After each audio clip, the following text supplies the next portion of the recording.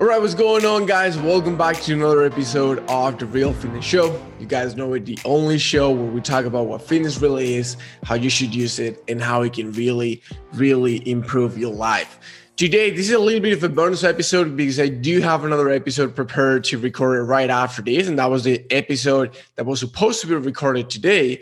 But I just realized something. I wanted to do a quick one to tell you exactly how you can make sure that you never miss another workout, that you never miss another appointment, that you never miss something that you're supposed to do. And let me give you a little bit of context on this. On Wednesday mornings, I record my podcast, and that is just a system that I have in place.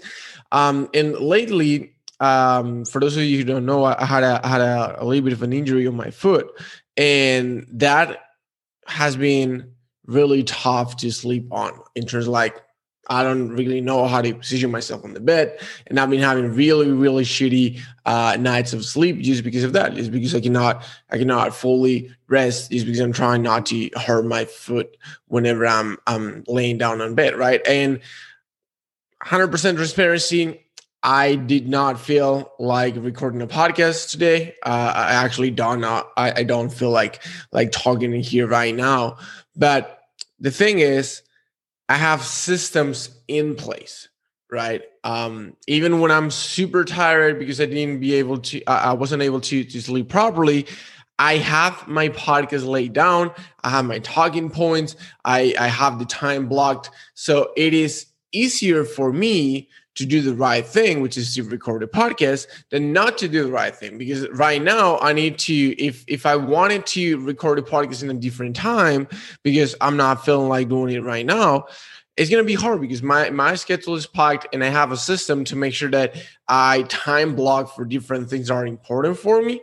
So whenever I'm not able to do one of those time blocks, it's really, really hard to quiz it in any other time block just because everything is blocked, right? So having systems to make sure that the thing that you're supposed to do is easier to do than not to do, it's the actual key to make things done. So if you are struggling to get your workouts done, right? If you're struggling to show off for gym, you're struggling to meal prep, whatever it is that you're struggling, what you need to do to make sure you never miss another day is to make sure that you set up systems that are going to make doing the right action easier than doing the wrong action.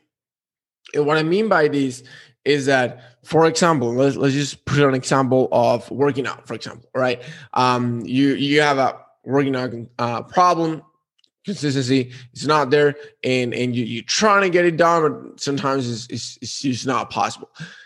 What you need to do is you need to set a system that triggers you to actually get the workout done. So, for example, for me, for the podcast, is that I don't even have to think about what to talk because I have my talking points already, and it's just a matter of going through them. It's going to be an easy process. Boom. Already done. For the workout, it can be, and you probably heard this a lot of times, get your clothes ready the night before, put them right next to your bed, make a commitment, make sure that you only commit to maybe getting into your car. And now when you're in your car, what are you going to do? You're going to get back home? No, you're probably just going to drive to the gym, right? And those are like the easy things that you can do, but there's some of the things that you can put in place to make sure that not doing what you're supposed to do is actually harder. So one of the things that I love the most about accountability, it's how it can trigger you to do stuff when you don't feel like you want it, because the consequences of not doing it are even worse. And this is a little bit of an extreme situation, but if you're really, really struggling, you can use talk to your partner, talk to your friend and be like, hey, you know what? I'm going to send you a message at 7 a.m. every day when I get to the gym. If I don't send you a message at 7 a.m. at the gym, I'm going to wire you $100.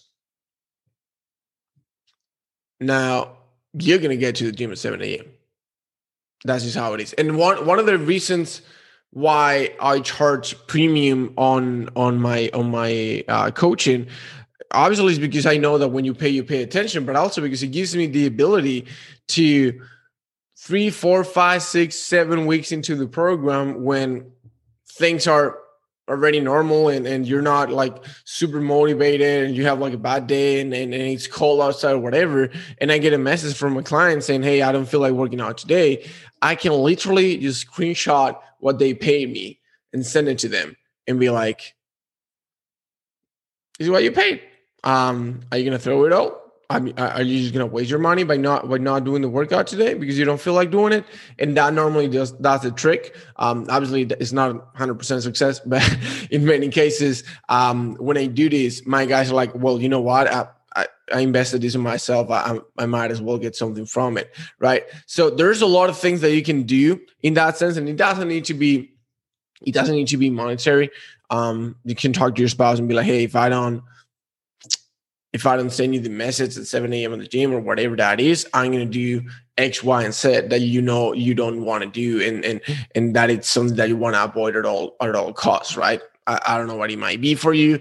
It depends on your situation, but you need to find what is that one thing that you're going to hate more than doing the workout when you don't feel like doing it, or the meal prep or whatever.